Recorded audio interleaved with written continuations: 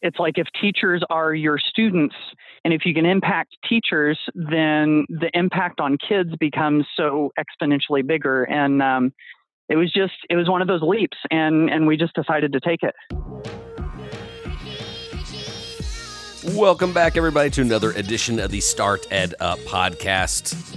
Got a special edition today because we have on friend, mentor, and all-around good guy, and I don't say that loosely, all-around good guy, Matt Miller, author of Ditch That Textbook, among other things, which we're going to get into. One of the reasons why I love this episode, though, is we kind of clear the air a little bit on some of the perils of being a teacherpreneur, and also some of the ups and downs of what he decided to do on the gut-wrenching check to either stay in the classroom or be a teacher of teachers as well. So it's for these reasons that I love this episode. That and just honestly, to know Matt Miller is to really, I love the guy. I think that his candor in this episode was great. And so that there's a lot of teachers out there that will take a listen to this and I think understand the journey that some people go through when they want to write that book or when they want to start doing those seminars and things of that nature. So whether you're a teacher or an entrepreneur or a student, I think that you're going to love this episode. Also, we don't grow unless people share these episodes and share these episodes you guys are doing. I sincerely appreciate that. That is like gold to us. Also, when you leave comments on Facebook or if you leave a review on iTunes, that's gold.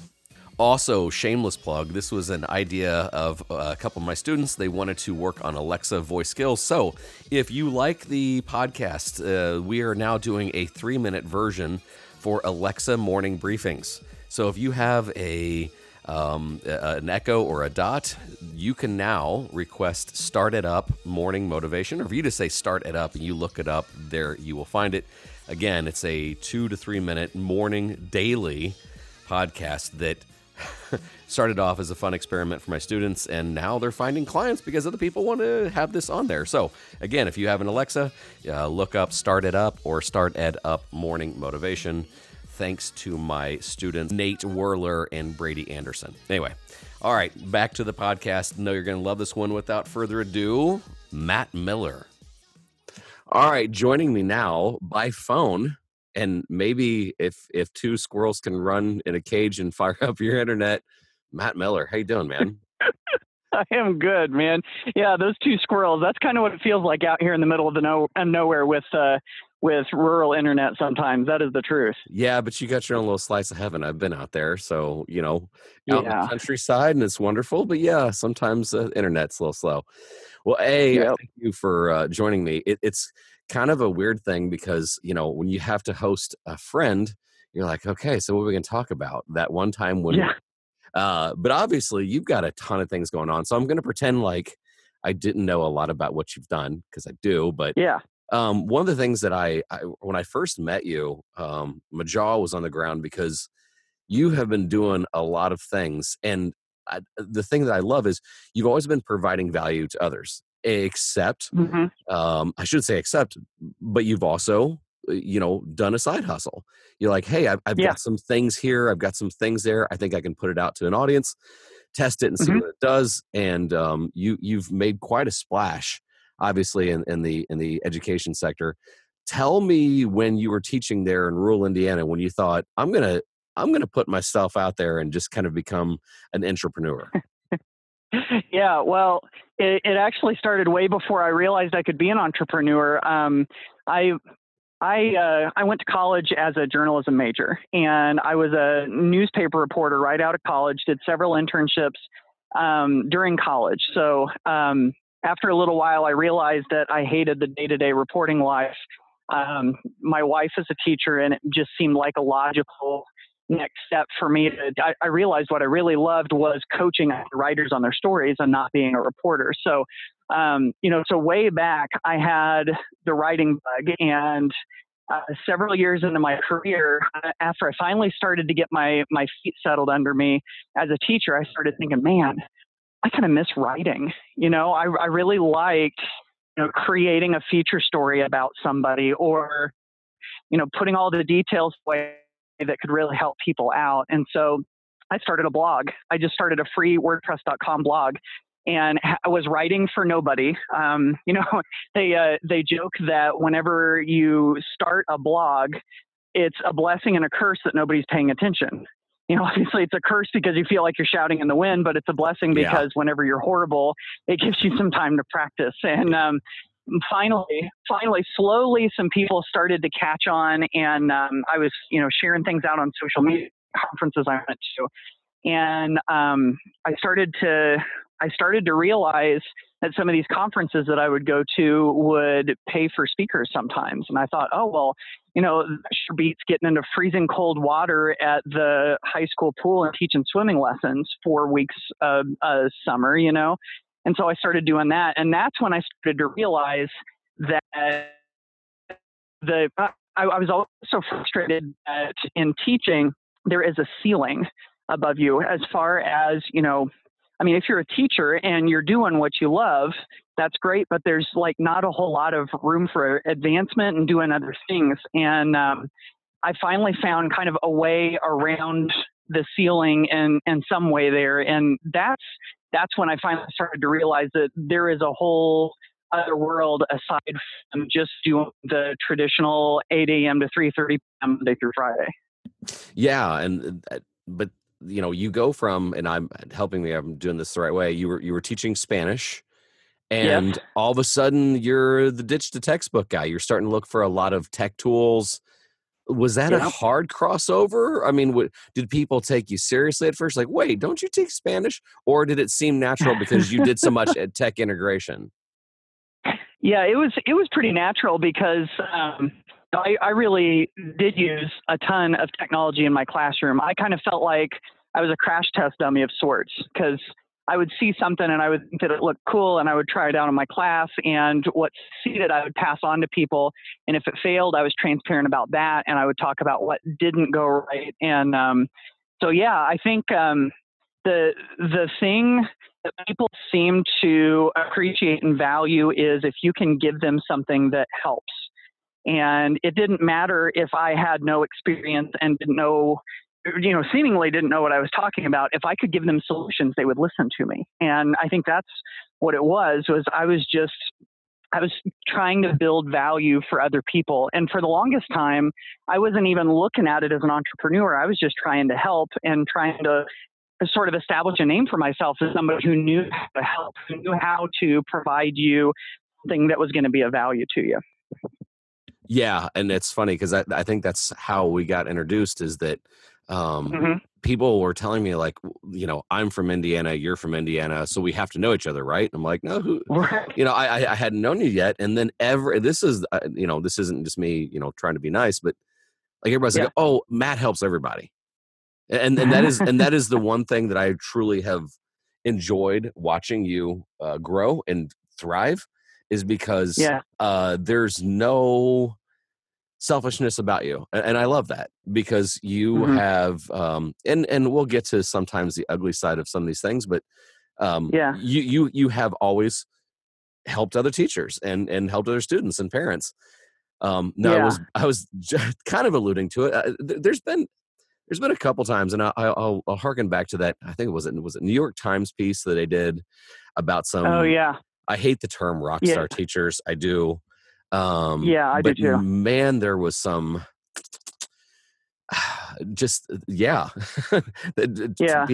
People were taking shots at people that are out there doing things. But I will say, I saw that you were, I never saw anybody taking shots at you, because I was like, okay, that doesn't fit Matt. However, I'm expecting you've encountered a little of that, correct? Sure. Oh, yeah, absolutely. I just saw, and you see all sorts of stuff on Twitter. And this one wasn't directed at me, although I've had some that are directed at me. But I somebody say, here's the way to, teacher stardom is you write a bunch of stuff on Twitter that'll get a bunch of retweets, and then you write a book, and then you leave the classroom, and then you go and you collect your millions, or something like that. It was somebody who was kind of like bitter and jaded about the whole process, and I was like, no, it doesn't exactly work that way, because you see, I really think that if you're in it for those reasons, people see right through that.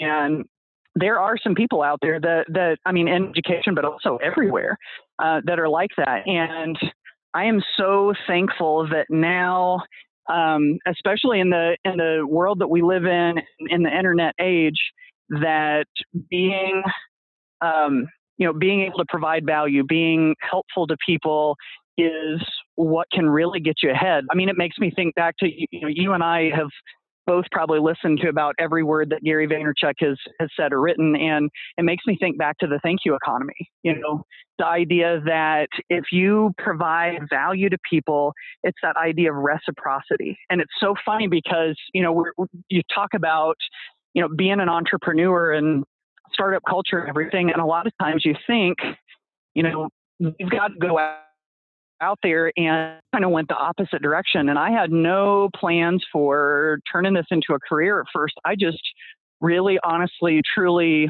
wanted to help people. And I think, in my space in education, but also all over the place in entrepreneurship now, I think that is a really cool shift that people seem to have made.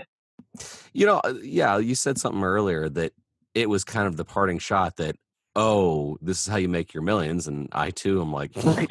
but like, Yeah. let's just back up. Oh, so you write a blog, you put things on Twitter, you sell a book, and then you retire. So I'm thinking, at what other profession would we not say, oh, good for you? And that's been my only beef is like, first of all, you took a different track, right? So, and secondly, the whole, the implied selfishness of it wasn't there. But just backing up, like if somebody like worked for the Ford plant and they got on Twitter and they started a cool Life at Ford Twitter page, and they kind of had funny, witty stories about life at the assembly line.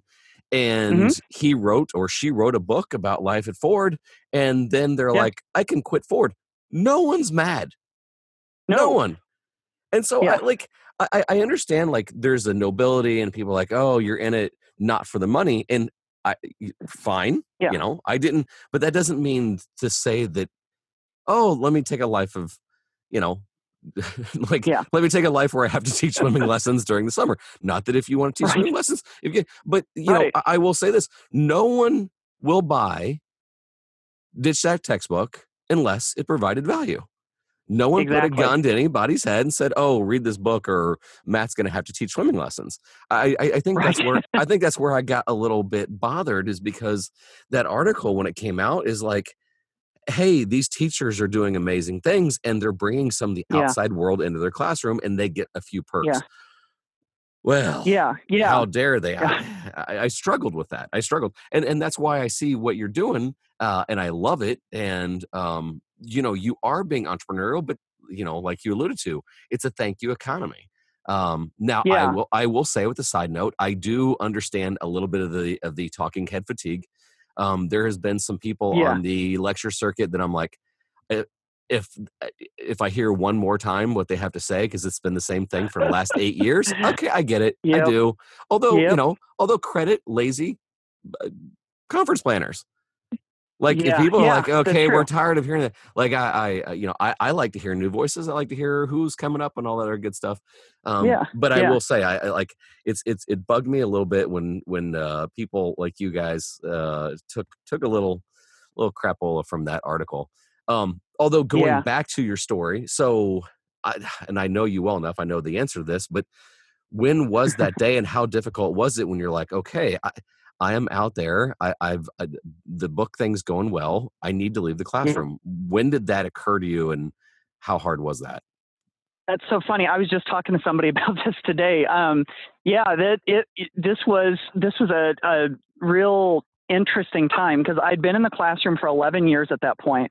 Ditch That textbook publishes in March of my 11th year teaching, and I was already starting to do some presentations and, do some stuff within the state of Indiana and beyond. And the book comes out, and that all of those requests for me to come and do full day workshops and, work with teachers and stuff, that all starts to really ramp up. And by the end of the year, this is like May, we've got a couple of weeks left in school, and all of my personal days are already booked for the entire next year.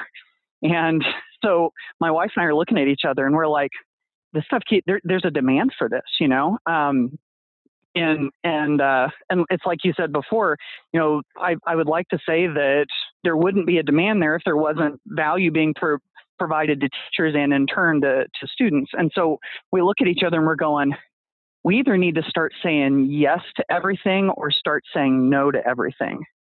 There was this moment, this like kind of tipping point, and it was made even more difficult because we had been saving and saving and saving and planning for, basically 15 years, since we had been dating, to build the house of our dreams, which is actually a pretty modest house. But, so we were right in the middle of a house build.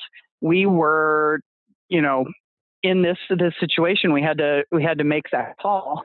And so eventually what happened was I asked for a 1-year leave of absence, like an unpaid leave of absence for my teaching jobs, kind of like my security net in case things totally fell apart. And we started saying yes to everything. And it wasn't like there was a moment of, where it was like totally clear.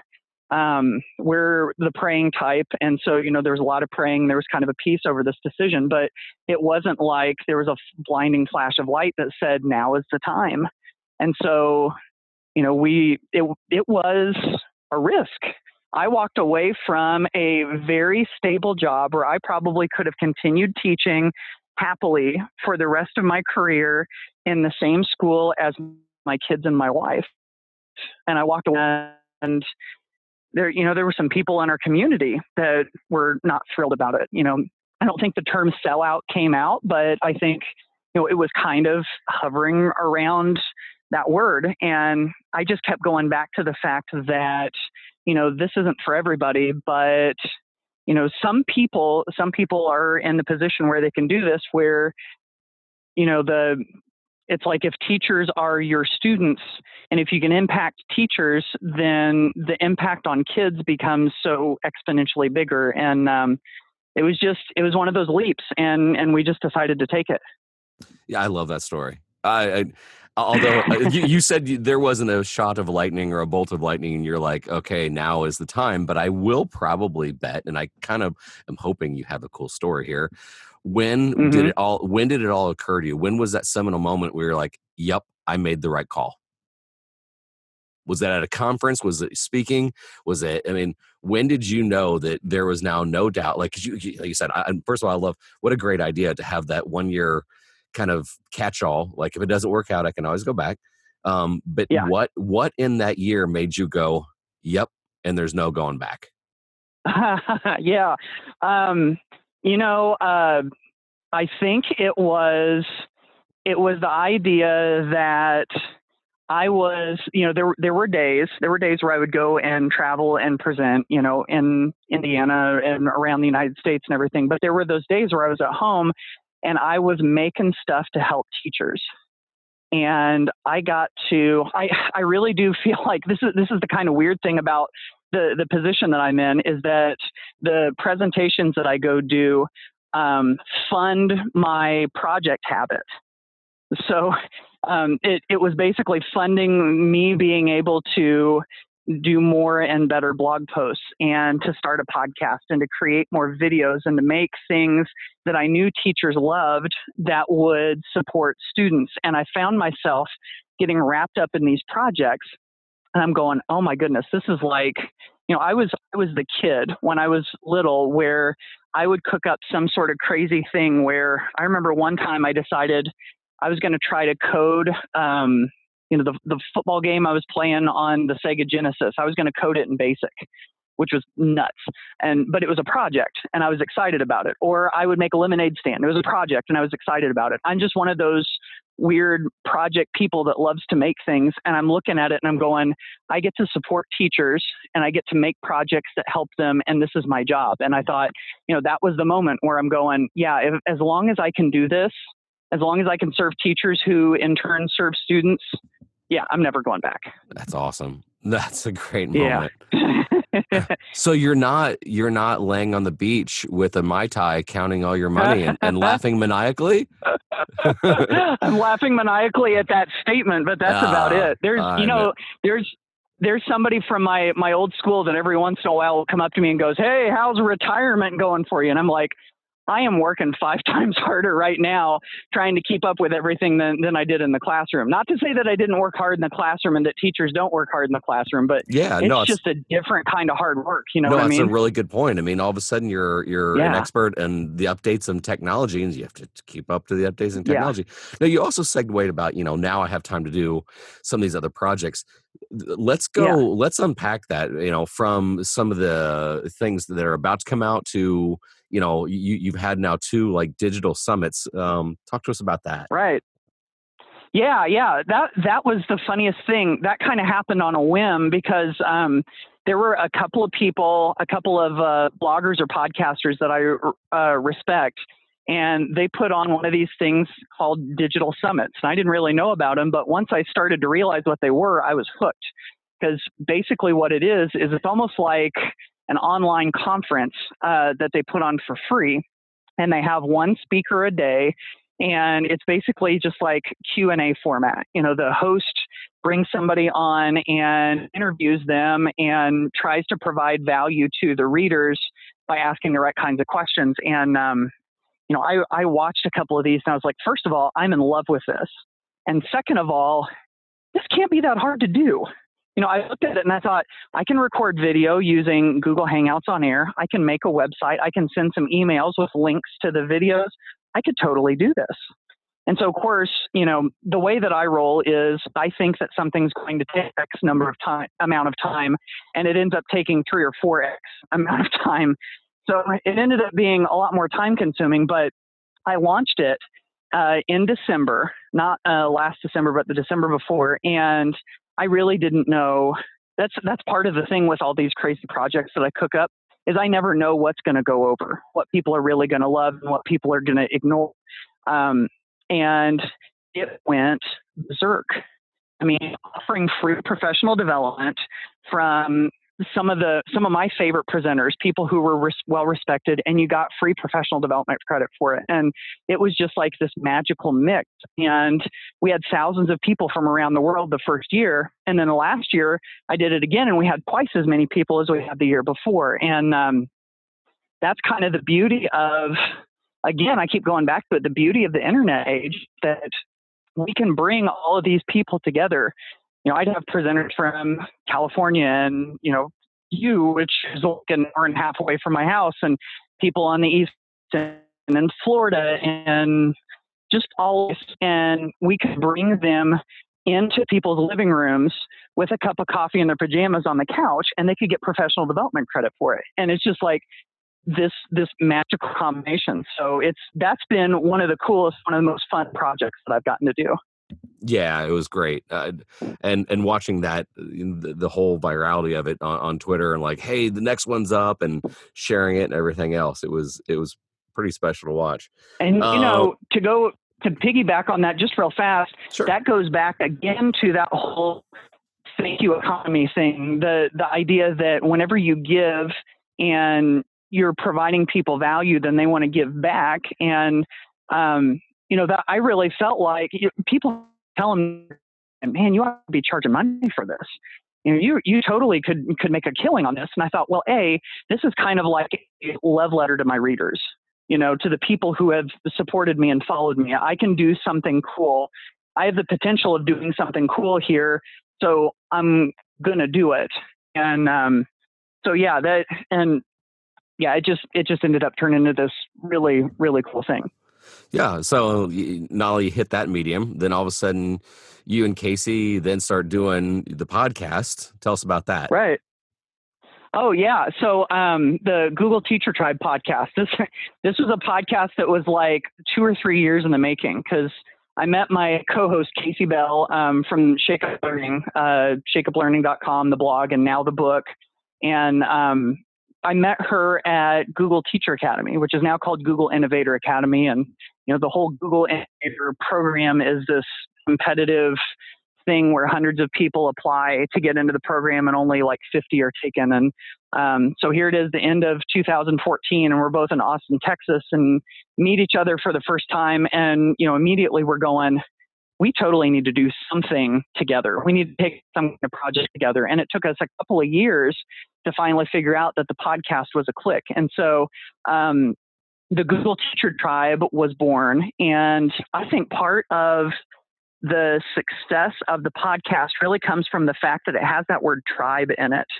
And, we're both mutual fans of Seth Godin, and, I've read his book Tribes, and that big influence on us as we created this, because it's kind of like what Seth Godin says. He says that there are people waiting for you to lead them, and they're all in the same, they're all passionate about the same thing. And we noticed that there had only been just a couple of, well put together, actually maybe not even well put together, podcasts about using Google in the classroom. And we knew people were passionate about it. So it seemed like there was this huge vacuum in that space, and it was just begging for somebody to step up and put together, a fairly well-produced show that was valuable. And so we gave it our best shot, and it's really taken off. And it's so funny because I've been doing my blog for 5 years now, and whenever people come up to me, it's not like, oh, I read that one blog post and it was so cool. But it's always, oh, I love the podcast. Oh, I can't wait to listen to the podcast. And so, that just goes to show you that the whole idea of audio, of how personal it is, and you know this as well as anybody. It's so personal. It makes such an emotional connection, and there's some real power there. Yeah. I'll get people coming up to me, and I'll like share a side story on the podcast, and people are like, "So what Grant ended up doing?" I'm like, "Huh? Yeah. Oh, yeah. Listen to that." Right. Yeah. I was just talking to somebody the other day who said, "Oh, I'm a big fan of the podcast," and I just stopped for a second and I said, is it weird to hear me talking to you on the phone when I'm always in your ears every Monday morning in the podcast? And she's like, yes, it is so weird. And I said, hey, it happens to me too. I've got my favorite. It's kind of weird for me talking to you. I mean, kind of, because I listen to your podcast so much, but yeah, you know what it's like. Somebody that you listen to so regularly. The first time I talked to Steven Kotler, he's right. some of my favorite books, and a lot of the books that are narrated by Steven. And so I've listened to Bold probably 8 times in my car. And the first time I talked to him, it was in the car, and it was that same reaction. I'm like, chapter 1. But no, I get it. And it's so personal. That's one of the things I thoroughly enjoyed. And, just being able to be accessible without somebody having to, you can jog and listen, and you can, so yeah, I've loved it. So you've alluded, okay, so you got the digital summit and you got the podcast. I sense there's something coming up here soon. Yeah. So, something that I've been trying to talk myself into for years, I'd say for like 4 years, is to offer some sort of online course. And, the full day workshops that I do in person usually go over pretty well. I mean, I've had so much practice and so much feedback that I've been able to use that feedback and hone it into something that teachers can really use. So, there's something there. And I really wanted to do a digital version of that for people that couldn't make it to my in-person stuff. And so I'm finally pulling the trigger, and I'm going to create this online course. So the course is called Tech to Learn, and it focuses around all of these areas where technology can actually move the needle for learning. It's not like the tech fairy dust that you sprinkle over the things that you're already doing in the hope that it helps.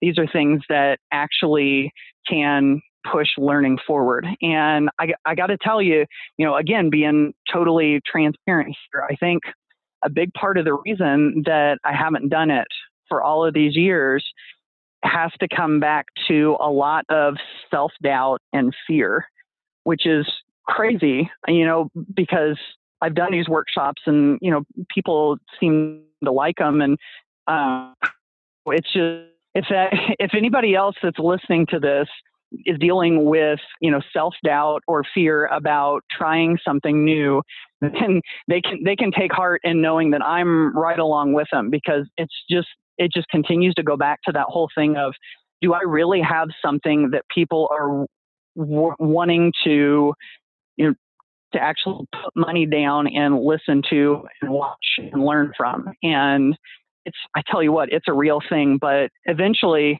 I just had to tell myself, you know what, Matt, you got to get over yourself, and you've got to just do the best that you can do. And that's all you can do. And, there's a quote from,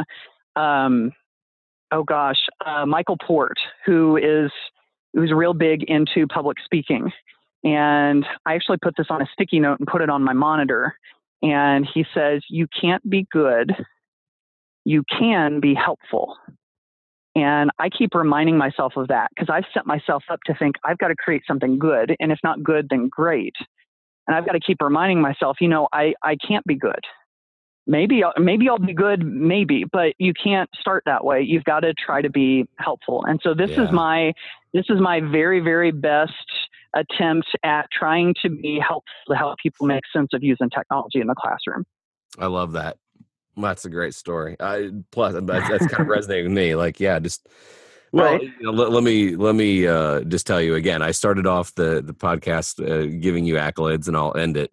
The thing that you didn't bring up, because you're a good, humble guy, the thing that I've admired is, I've got the pleasure of meeting your wife. I've got to meet your kids. And what I admire is you really blend that so well, of being the best dad you can be and still serve a big audience. And I admire it greatly. I'm humbled to call you a friend. And then as you grow, and it's just, I've loved your success, but there is not an ounce of arrogance to you. You're always willing to put down what you're doing to help educators and students and parents. So for that, I sincerely appreciate it. Speaking of which, though, you alluded to some of these things that are going to come out. Where can they find it? Yeah. Probably the easiest way is to go to ditchthattextbook.com. I do regular email newsletters. So actually, I'm going to be, over the next couple of weeks, I'm going to be sending lots of messaging out about the course. If you want to be in the pipeline to catch the Textbook Digital Summit next December, signing up for those email newsletters is really the best way. So if you go to ditchthattextbook.com, in the top right-hand corner of the site, there's a little sign-up form where you can get there, and that's where you get all of this crazy stuff that I try. Awesome. Well, guys, I hope. Well, first of all, Matt, thanks for being transparent and sharing that journey. It's been an amazing one for sure. I recommend that you take Matt up on his offer. If you think that he's totally hoodwinking you and you're like, let's see if this guy's that helpful, put him to the test. I'm telling you, he's always wanting to provide value, and I dig that. So, Matt, from one Hoosier to the other, thank you so much for my podcast, and continued success, man. I love it. Hey, this has been a pleasure for me too. I appreciate it, Don. Same to you. All right. There you go. Matt Miller. Check him out. Take him up on his offer. Go to ditchthattextbook.com. Love all the things that he's up to. Also, as I said at the beginning of the show, if you want to check out our new 3-minute motivational morning podcast, it is on the Alexa Dot and Echo. You can do your morning flash briefings. Just look up Start Ed Up, all one word, or Start It Up Morning Motivation. Until then, this is Don Wettrick reminding you again that opportunities are everywhere. We'll see ya.